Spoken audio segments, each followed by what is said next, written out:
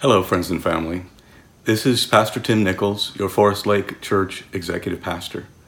I want to take a few minutes today just to talk about the situation that we are all experiencing together, the difficulties that it's bringing, how we in our faith look forward and have the hope that will help us to get through it. For many, this is something that is different than anything we've ever experienced before. I guess none of us has experienced anything quite like this. But there are many of us who have had difficulties in the past, who have gone through experiences that created fear, uncertainty, things that would question our faith in some ways, but times that we would search for the answers to go forward. I know for me, I had to look for those answers many years ago. Many years ago when I was in college, my father died of cancer and left me in a situation where I had a lot of questions about the future and where was God in my life and how I would get through. I've had other circumstances since then. As many of you know, I've fought a battle with Hodgkin's disease, cancer, 30 years ago and survived. I've had other losses in my life. In the last 2.5 years, have gone through kidney failure and a kidney transplant. And so I'm a vulnerable person. I'm staying home. You probably won't see much of me for a little while. But I want you to know that I'm of good faith and that I trust in God.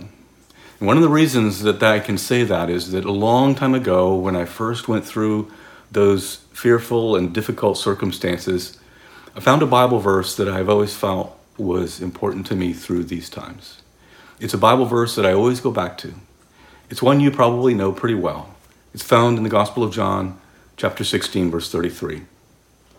Jesus is talking to his disciples about what they are about to go through, and it's just days before he is taken away from them, before he is taken to the cross and dies.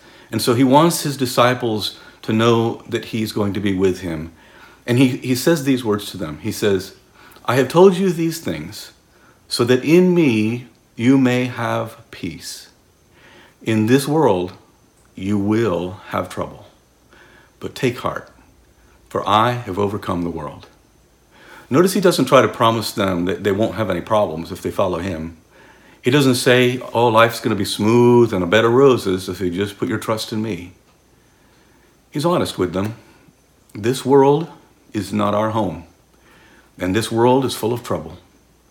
This world was not what it was intended to be, and because it was not what he created for us because of sin, it will have trouble.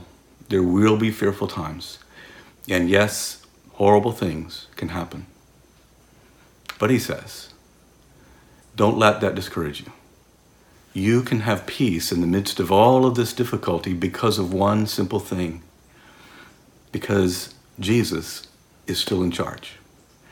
Because Jesus has overcome this world and his victory over death, the most difficult enemy of all that we would ever face, that enemy of death, he's overcome it. And by overcoming it, he has overcome it for us as well. His promises are as true as ever and mean more to us now than probably at any other time. Jesus is with us. Jesus will never leave us or forsake us. And he says, be encouraged, take heart, for I have overcome the world. So I look forward to when it all gets resolved. When all pain is gone, everything is wiped clean, and that day, because he promised it, there will be no more viruses and no more sin, no more suffering, no more anxiety, no more of these days where we don't know what the future holds.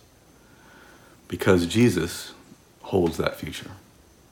So be encouraged, keep praying, trust in the Lord, talk to him often, and I know that we'll get through this. Because I know that Jesus is the one we can trust to get us through. Hope you all have a good day, a good week. We will see you before too long. God bless.